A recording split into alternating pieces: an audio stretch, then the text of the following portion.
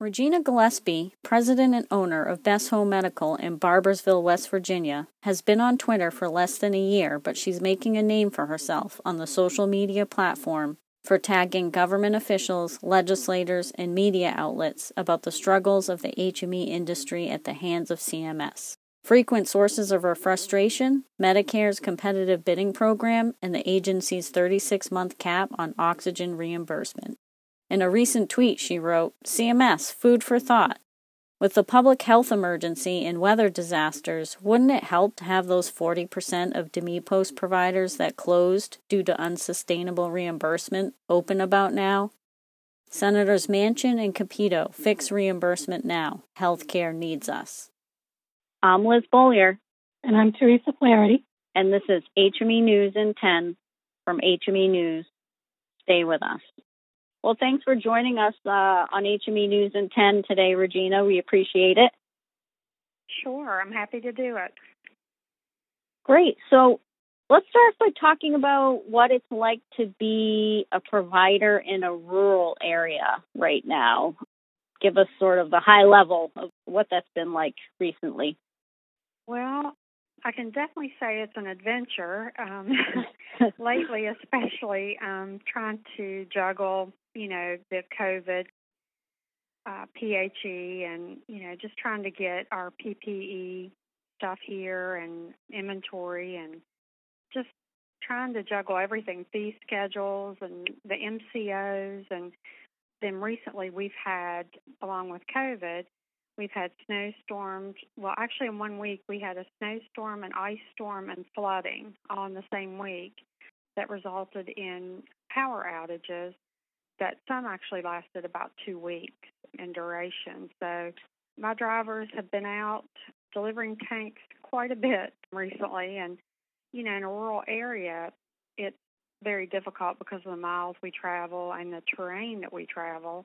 And during that week, we ended up having 2 vehicles towed that ended up in ditches, but thankfully the drivers were all safe and got all the patients taken care of. But it makes it difficult, especially with the increased cost and the overtime and the mileage, in between stops that we have. You talked about the bad weather, even natural disasters in your area. How has this whole environment how has it been exacerbated by the pandemic? You talked about the PHE, but I guess what has been the impact of the pandemic on your business? From a business standpoint, in the very beginning, I was worried about getting the PPE for my staff. I tried to order as much as I could early on, and even inventory. Back in, I think it was December when they were talking about it overseas, I was like, most of our stuff's made in China. Maybe I should order some more stuff. So I kind of upped my ordering at the end of December. I don't know. And I thought, well, if I don't need it, it's not going to go bad. I'll still have it. So thankfully we had stuff, but I worried about my drivers because in the beginning especially, we didn't know what this virus was doing. And to have my drivers in all the homes and making sure that we bought ozone machines to use on the equipment. I bought air sanitizers for all the offices. We've been wearing masks since the very beginning. The drivers are wearing full PPE, in the homes and N95, and so it definitely increased cost. But to me, that didn't matter. I was more concerned about the safety of the employees and the patients because I didn't want us carrying the virus from one patient to the next. It was all just it's been very scary, really, from this side of it. But we have luckily only had one driver that contracted COVID and had a very mild case, and, so we're very thankful. Regina, we follow you on Twitter, and you've been pretty outspoken there about the strains rural providers face. You tag legislators, you tag CMS, you tag media. Why do you prioritize making your voice heard on social media? And do you ever hear back from anybody in response? Well, since we were in round one in 2006 is when I started going to D.C., and actually the late Senator Byrd was still in office back then. I learned back then that the senators and members of Congress, all of them, and their staff, they really have so many people coming at them all the time with their issues and concerns, and if you don't kind of set yourself out from the rest of them, they're going to forget you as soon as you walk out the door. So I learned that after a couple of years of going, that you needed to be the squeaky wheel. You needed to stay in front of them, not in a bad way, but I mean, I know sometimes I get a lot frustrated on social media and tag them on things, but I always try to be respectful with it. And I tag CMS as well because I think they need to see stuff that maybe they don't see from their side of it. You know, and maybe if they see it from our side, it will register with them when they're making these decisions. But now I've been going to D.C. at least every year, once a year, and then the important part is to get to know their health LAs in those offices and develop a relationship with them.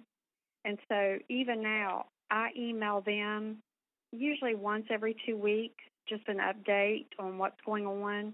Like when our vans, I think I put on social media where our van was almost over the hillside in the ice storm.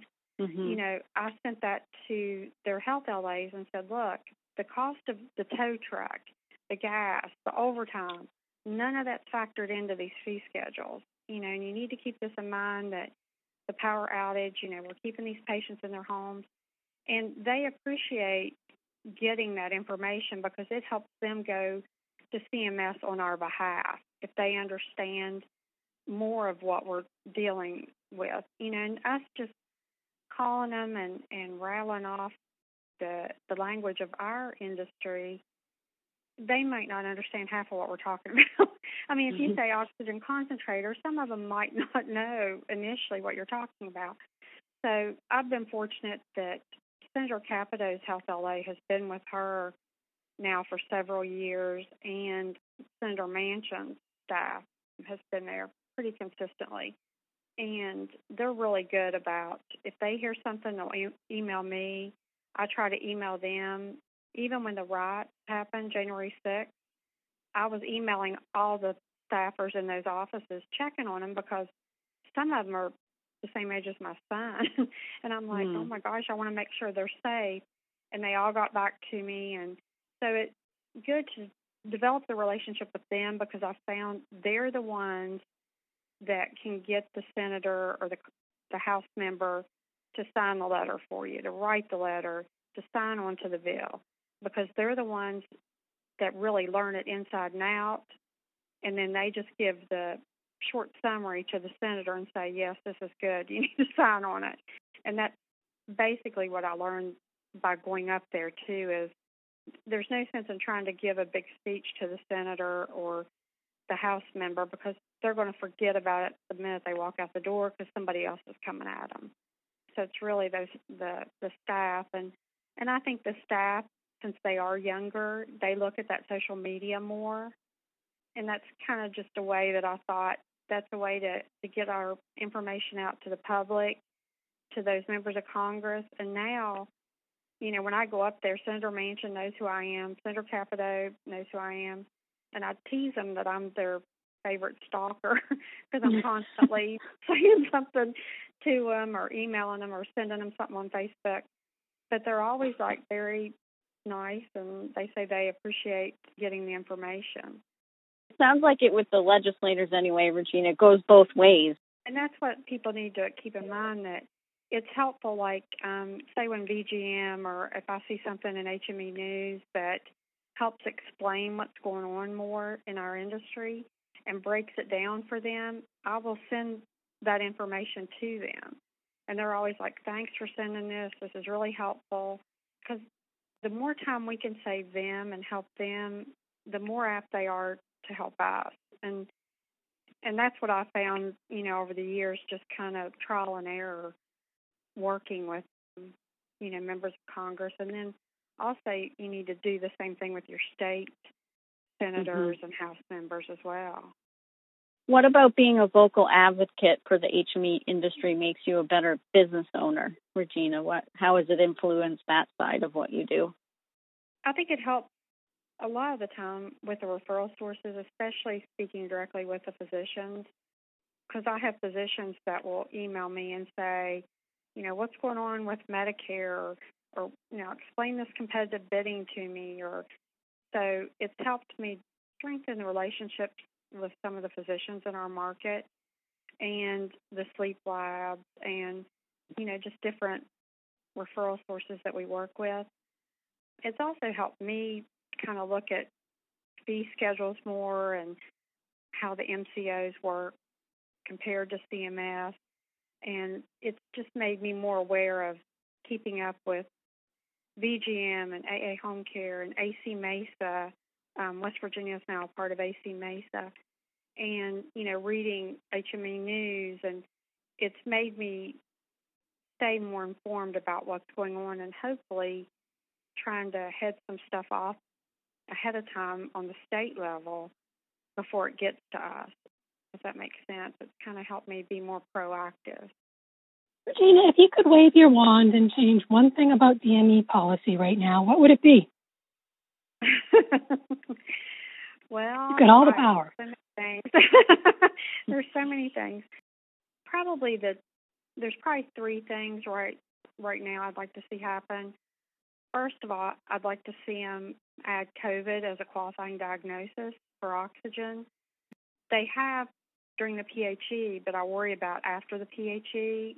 I'd like to see it made permanent because we have some patients that were on it temporarily. We picked up the oxygen, but we have other ones that are having some of the long-term effects.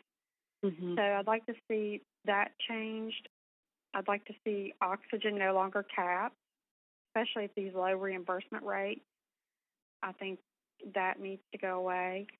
And I'd like to see the fee schedule adjusted and, of course, competitive bidding to be eliminated. So I definitely need a magic wand to probably make some of those things happen. Yeah, definitely, for sure. But I think there's always work going on toward some or most of all of those goals. So right. That's great. Back to Twitter for a minute, Regina. We love your dog. What is the name of your dog? And we love it when the dog makes an appearance on Twitter. Well, she's on Facebook a lot and on Instagram, so I need to get her more exposure on Twitter. But her name's Lexi, and she's a 60-pound golden doodle. She's 5 years old, and actually, because I take her to doggy daycare a couple days a week, the owner is a physician's assistant, and he sent both my offices lunch today on behalf of Lexi. So Lexi nice. kind of helps with, she's kind of the mascot of the company. I love it. Well, yeah, she has a big following. Thanks for joining us, Regina, and stay safe and keep up all the good work. Well, thank you, guys. And that's HME News in 10.